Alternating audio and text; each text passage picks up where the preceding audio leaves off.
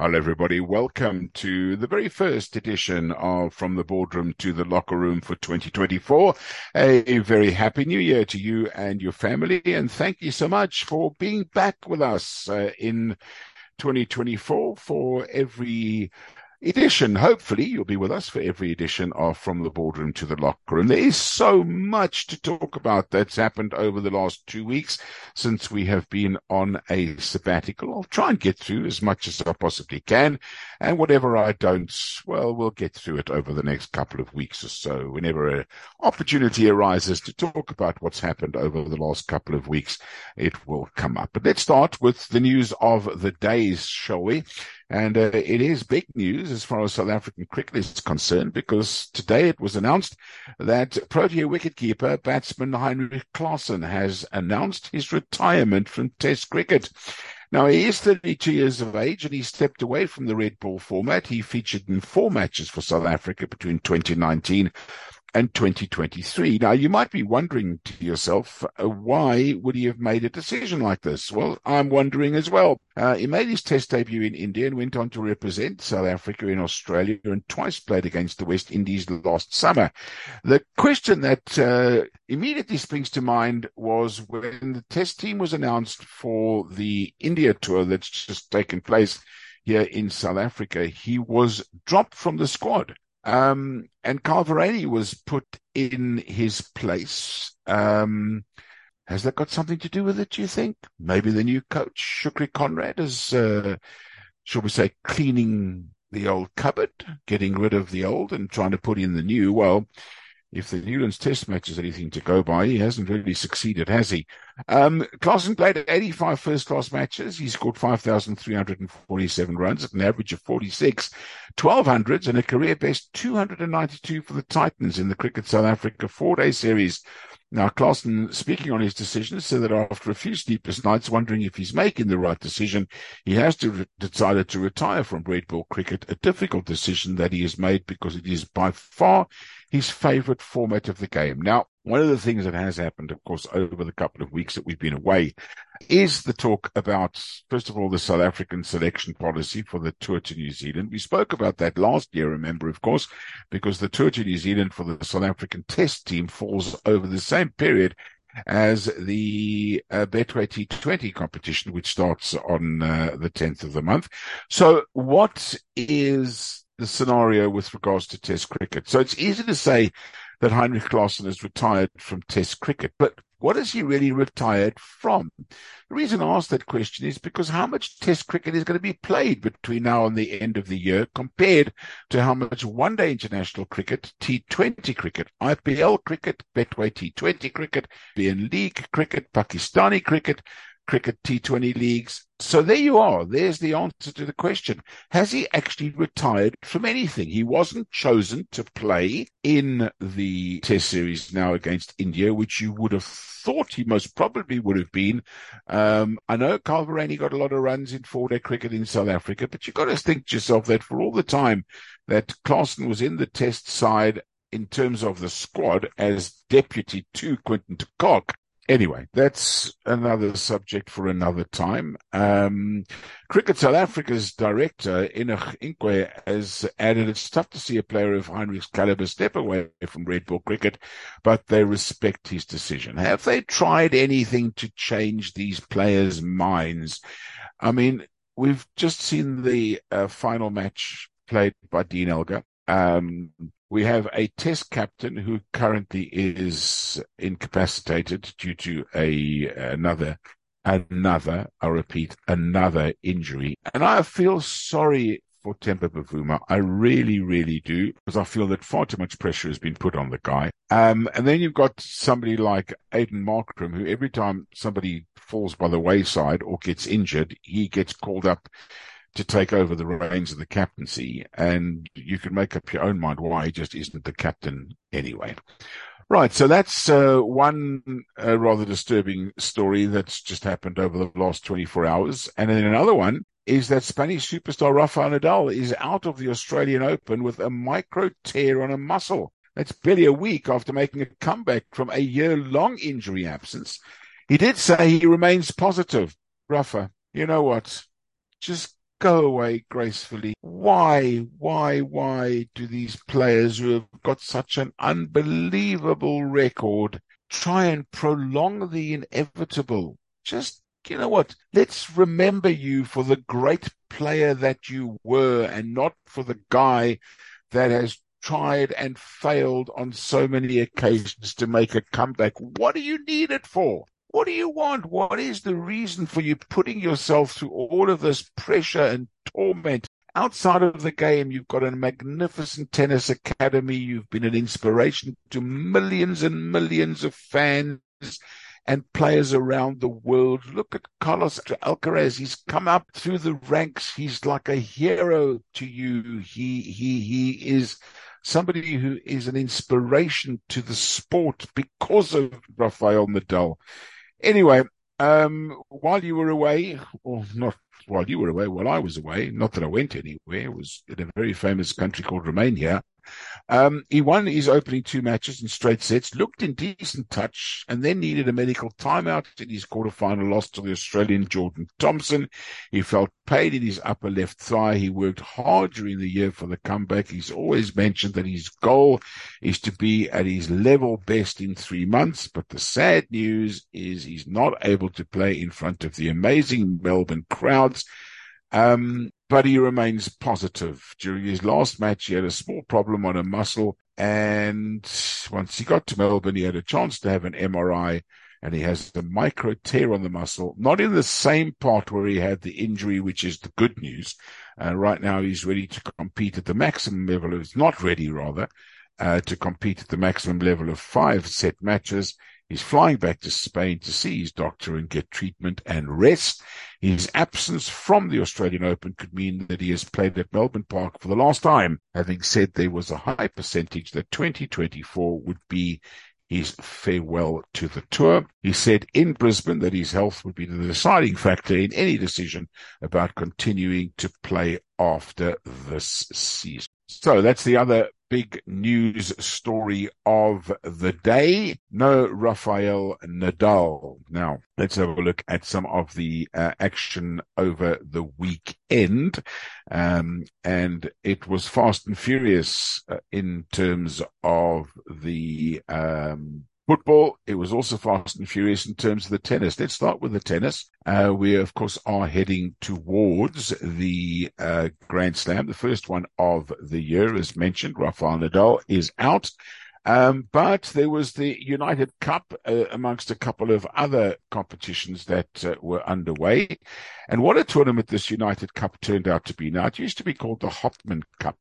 It is the precursor to the Australian Open. It's an opportunity for the players to come forward and have not just a bit of fun, because the seriousness of it was seen in the eyes of Iga Swiatek when she lost the final yesterday, the doubles final with her partner. But it was very serious on the court, lots of fun had off the court, and Alexander Zverev, he is somebody that you can mark down as a potential favorite for the Australian Open. Because the way the tournament is played, it's the singles, men's, singles, ladies, and then a mixed doubles making up the 3 matches that eventually comprised the winner. They first started off in Perth in a round-robin series, and then the semi-finals and the finals were played in Sydney. And Zverev saved 2 match points in a grueling 3-set win over Hurkacz. I never get the pronunciation of his name right, but anyway, I'll try my best. Helped Germany upset the top seeds Poland and clinch their maiden United Cup title in Sydney. Poland, unfortunately, lost last year in the semis, the year before in the quarters, and this time in the final. The world number 7 kept the tie alive with a never-say-die attitude, not just in yesterday's match, but also on Saturday against the hometown favourites Australia, came back from the absolute dead to win that one. He won 6-7, 7-6, 2 set points, 2 match points. He had to stave off and then went on to win the 3rd set in his singles match 6-4. While Iga Swiatek swept past Angelica Kerber 6-3, 6-love. Great to see her back after having a baby. The former Grand Slam champion. And then Zverev returned to partner Laura Siegemund. Wow, did she not play so well? What a brilliant exhibition of tennis from the two of them. The first two sets were tied 6-4, 5-7, and then they don't go to a third and deciding set. They go to the best of 10 tiebreak, which was won by the Germans 10-4, and they captured the 2024 United Cup, first time for Team Germany. And as Zverev, very well spoken at the end, said that it was a matter of millimeters today for Poland to be the champions, and to his team, amazing, so much fun, he couldn't be happier. And you could just see that, as I say, the tears in the eyes of Iga Swiatek, who played some incredible tennis herself, and she was the most valuable player of the entire competition. Brilliant stuff as far as that was concerned. So well done to Germany for winning the Hopman Cup. And if I have anything to say about team tennis, we need more of this. We really do. It was outstanding. It was wonderful to see how brilliantly the women played up against the men. Some of the return of serves, and the men didn't hold back. Let me tell you that straight out. They did not hold back. I mean, Zverev was hitting it at 200 kilometers plus an hour, and Swiatek was hitting it back as hard as it came. Anyway, there was other events going on in build-up to next week's Australian Open, and world number 5, Andrei Rublev, prepared for next week's Aussie Open. In great style, he swept past Finland's Emil Ruusuvuori in straight sets to win the Hong Kong Open 6-4, 6-4. The perfect start to the new year. The 26-year-old Rublev has reached 9 Grand Slam quarterfinals without ever progressing any further. But he will be hoping to go one step, or in fact 2 steps further. The last time Rublev lost to a player outside the top 50 was to the 69th ranked player in 3 hours and 16 minutes in the Cincinnati Masters. He got revenge, beating him yesterday in the final of that competition. So a great performance by Andrei Rublev.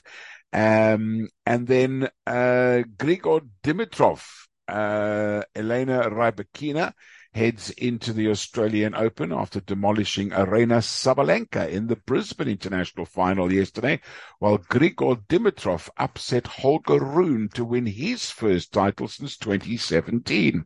So a lot of the players who are playing in the Australian Open obviously didn't have a very merry, festive, I'm sure they're merry, but not a very festive Christmas, because of course they were training for these early season events, and of course going into the Australian Open next week. So Rybakina against Sabalenka, what a performance by her. She becomes the world number 3. She won the first 8 games in a row on her way to a 6-love, 6-3 win in just 73 minutes over the Australian Open champion in a repeat of the 2023 Melbourne Park final. It was her 6th WA title and comes a week before the first Grand Slam of the year. The 2002 Wimbledon winner was in irresistible form all week, spending only 3 hours and 40 minutes on court in the 4 matches that she played. And I must say that Sabalenka was very humorous in her defeat by saying that she thanked her for allowing her to win 3 games in the match. And it was a magnificent performance.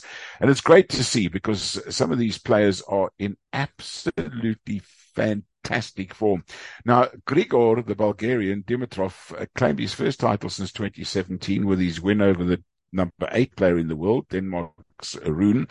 He was once touted as a player most likely to break the stranglehold of Roger Federer, Rafael Nadal, Novak Djokovic and Andy Murray, while all of them had their stranglehold at the top of the men's game. But after winning 4 titles in 2017, including in Brisbane, he never reached the heights expected of him, and yesterday was a welcome return for him into the winner's circle. And somebody else who's also in fine form is Coco Gauff. She held her nerve to beat Elina Svitolina in a grueling 3-set final on Sunday to retain her Auckland Classic title in an ideal warm-up for the Grand Slam. The world's number 3 and top-seeded American, demonstrated her grit by fighting back to win 6-7, 6-3, 6-3 against the Ukrainian second seed, whose participation had been in doubt after limping through her semi-final the night before. But Svitolina fully tested the US Open champion for the first time in the tournament, with the 2023 Auckland winner dropping her first set in 2 tournaments in the New Zealand city of Auckland. But Coco Gauff came through as victorious. Svitolina only returned to the circuit in April last year, also having had a baby. And there are quite a few super moms now on the Grand Slam tennis circuits, or the ladies WTA circuit, and I'm sure quite a few of them will be at the Aussie Open, and a lot of focus will be on those players at the Australian Open. Okay, rugby. There was just one big game of rugby at the weekend, and I can tell you right now that the Sharks, with all the money in the world, just cannot get it together. It's like sometimes you will find, like Chelsea. Let's take Chelsea, for example, in the English Premier League. All the money in the world, the best players that the money can buy, and they can't get a win. Or they couldn't. I mean, they've got a couple, but they've just gone from being a Premier League champions to a side that can't find form.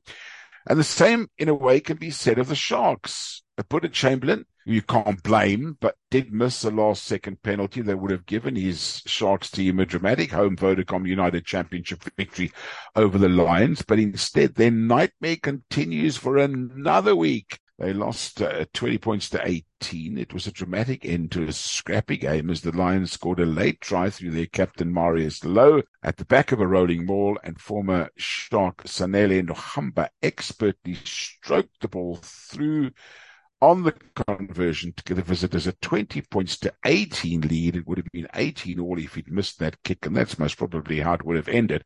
There were 90 seconds left on the clock, and then there was a penalty given to the Sharks, which turned out to be the last kick of the game. However, can't blame Butter, and you also can't blame the clock. You can't blame anybody but the Sharks. I mean, even the man of the match, Springbok like Ebert Etzebeth, saw the last Lions player wasn't bound, dived in on the ball, ensuring chaos that earned the Sharks the penalty.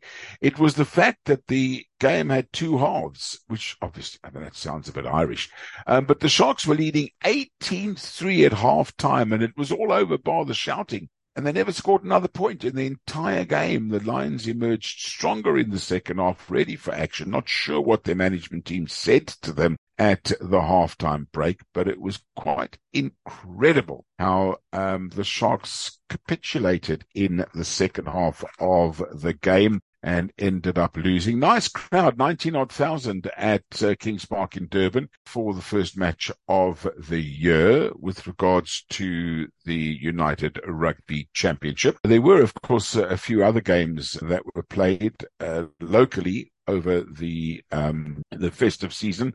The Sharks, of course, involved in another dramatic game against the Stormers on the 30th of December, the day before New Year's Eve. They lost by a point. The Stormers are doing what the Springboks did, winning all their matches by a point. The Stormers winning a dramatic game, 16-15. They also, of course, won against the Bulls by a single point as well the week before. Edinburgh beat Glasgow 19-14, and Benetton gave the Zebras a hiding by 36 points to 14. And then the other matches on the 1st of January last week, the Dragons' point victory over Glenelg Scarlets 13-12. Another game that was separated by just a point, Leinster 21, Ulster 22. Leinster not having the best of times at the moment. Ospreys beat Cardiff 27-21, and Connacht beat Munster 22-19. As far as the fixtures are concerned, let me remind you, of course, that there's no rugby for the URC now till the end of the month. Saturday, the 27th of January is the next game when the Bulls play the Lions, and then into February we go for the next round of matches, the 16th and 17th of February. Those will be the next matches in the United Rugby Championship. There are, of course, other rugby matches coming up in other competitions. like the EPCR Challenge this week sees the Falcons play Benetton and Ospreys play Papillon. And in the Champions Cup, the Saints play Aviron. And then the EPCR Challenge Cup on Saturday sees Clermont play Llanelli Scarlets. The Sharks from Durban play the Oyonnax team. Then Zebras play the Dragons. Castres Olympique play Black Lions. Edinburgh play Gloucester. And Montpellier play the Lions from South Africa. In the Champions Cup, Lyon play Connacht. The Chiefs play the Warriors. Toulon play Munster. The Bristol Bears will host the Vodacom Bulls from South Africa. The Stormers are at home against the Sale Sharks. Leinster play Stade Francais. Cardiff play Harlequins. And Ulster play the Stade Toulousain. And then on Sunday in the EPCR Challenge Cup, the Cheetahs are at home to Section Palois. And then the Champions Cup sees Bath play Racing 92. La Rochelle play Leicester Tigers. And Union Bordeaux play Saracens. Well, let's move our attention now finally to football. Yesterday's action and results. I can't go through all of them for you because there were so many in the FA Cup. But the big ones and some really big results. Nottingham Forest had to come from 2 goals behind to end up drawing with Blackpool. So 2-2 draw. There'll be a replay at Blackpool in that game. The big game of the weekend took until the 80th minute for an own goal to give Liverpool the lead against Arsenal. And then a goal scored in referee's optional time gave Liverpool a 2-0 win. So Arsenal now out of the League Cup, out of the FA Cup, and they've lost 5 of their last 6 matches. At Christmas, they were at the top of the Premier League. They are now completely in disarray, Arsenal. And if anybody watched the game yesterday, I have no idea why they played in that ridiculous white kit at home. Liverpool played in their away, I think it's purple, but I'm a bit colorblind. And then Arsenal played in this white kit. You couldn't see the numbers. There were no names on the back of the shirts. I have no idea what the reason for that was. As far as some other results are concerned, so former Premier League side Leeds United, they beat Peterborough away from home. Leeds away from home, they beat them by 3-0. West Bromwich Albion had a good win 4-1 over Aldershot. West Ham were held to a 1-1 draw at the London Stadium by Bristol City. Now West Ham will have to go away from home to the replay. The other Premier League side, Luton Town, yesterday, a goalless draw against Bolton Wanderers. They'll have to go to Bolton to play that replay. Man City, the defending champions, no problem. They thumped Huddersfield by 5-0. And then on Saturday, Sheffield Wednesday were far too good for Cardiff. They beat them 4-2. Middlesbrough in a derby against Aston Villa, they lost by 1-0. Villa scored late in that game. Chelsea, who I spoke about earlier on, they came through 4-0 victors against Preston North End in a result that shouldn't surprise anybody. Bournemouth had to struggle against Queen's Park Rangers, eventually coming through their 3-2.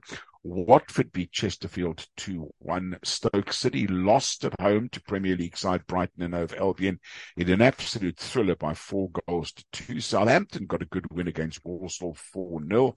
Newport County and Eastleigh will have to replay their game after a 1-1 draw, as will Hull City and Birmingham, a 1-1 draw there. Gillingham lost at home to Sheffield United 4-0. Norwich and Bristol will have to replay their match. Blackburn through against Cambridge United. And then the big derby between Sunderland and Newcastle. There hasn't been one for 10 years since Sunderland's demise from the Premier League and Newcastle's rise. Well, Newcastle far too good for their neighbours. The Tyneside derby, 3-0 to Newcastle. What an atmosphere at the Stadium of Light. Leicester City, former Premier League champions, they beat Millwall by 3-2. Maidstone beat Stevenage 1-0. Wimbledon lost at home to Ipswich 3-1. And Coventry City beat Oxford United by 6-2. And then Friday evening, Spurs beat Burnley, Fulham beat Rotherham, and Brentford and Wolverhampton Wanderers will have to replay their third round match. Now, as far as the competition is concerned, one game tonight, two sides I haven't mentioned in the third round of the draw, 10:15 this evening, late, to be honest with you. If you're working tomorrow, if you're still on holiday, who cares?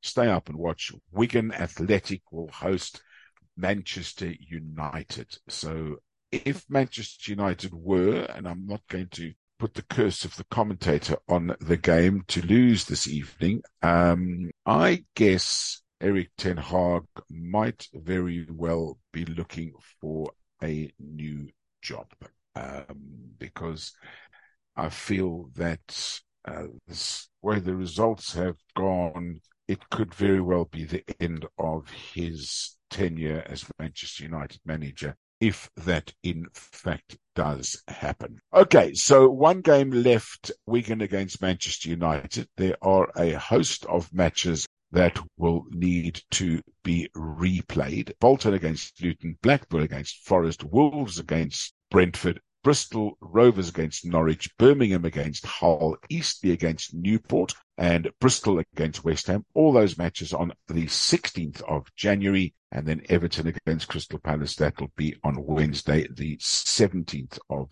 January. And the draw will take place for the FA Cup fourth round before the game tonight between Manchester United and Wigan. So all the teams will know who they will play in the next round. So the remaining 32 teams will find out their fate, who will get a shot, the lower league teams at some of the Premier League teams. And there should be lots and lots of action. 32 balls will go into the draw, and we shall see what happens. The draw will take place, as I say, this evening, before the Manchester United Wigan game. That's, of course, one of the reasons why the game is at 8:15. And lots and lots of action expected there. As there will be through the course of this week, let me tell you that tomorrow evening we will be previewing the African Cup of Nations. Kevin Evans will join us. On Wednesday, we're joined by Omar Henry to talk about the Proteas. And on Thursday, Dr. Jacques Fall of the Titans joins us to talk about the Titans Cricketing Academy that is being launched later on this year. So that's tomorrow night. Kevin Evans joins us for the African Cup of Nations. Omar Henry to talk about the Proteas as well as what has gone on. And I'm sure we'll touch on the Betway T20 competition, which gets underway as well this month, and Dr. Jacques Fall on Thursday. Welcome back from the boardroom to the locker room, listeners, as well as to the team. Nick and myself back with you every night, Monday through Friday, 6:00. Join us again tomorrow evening. Nothing's changed. Still, I say to you, be nice to each other. Until next time, bye for now.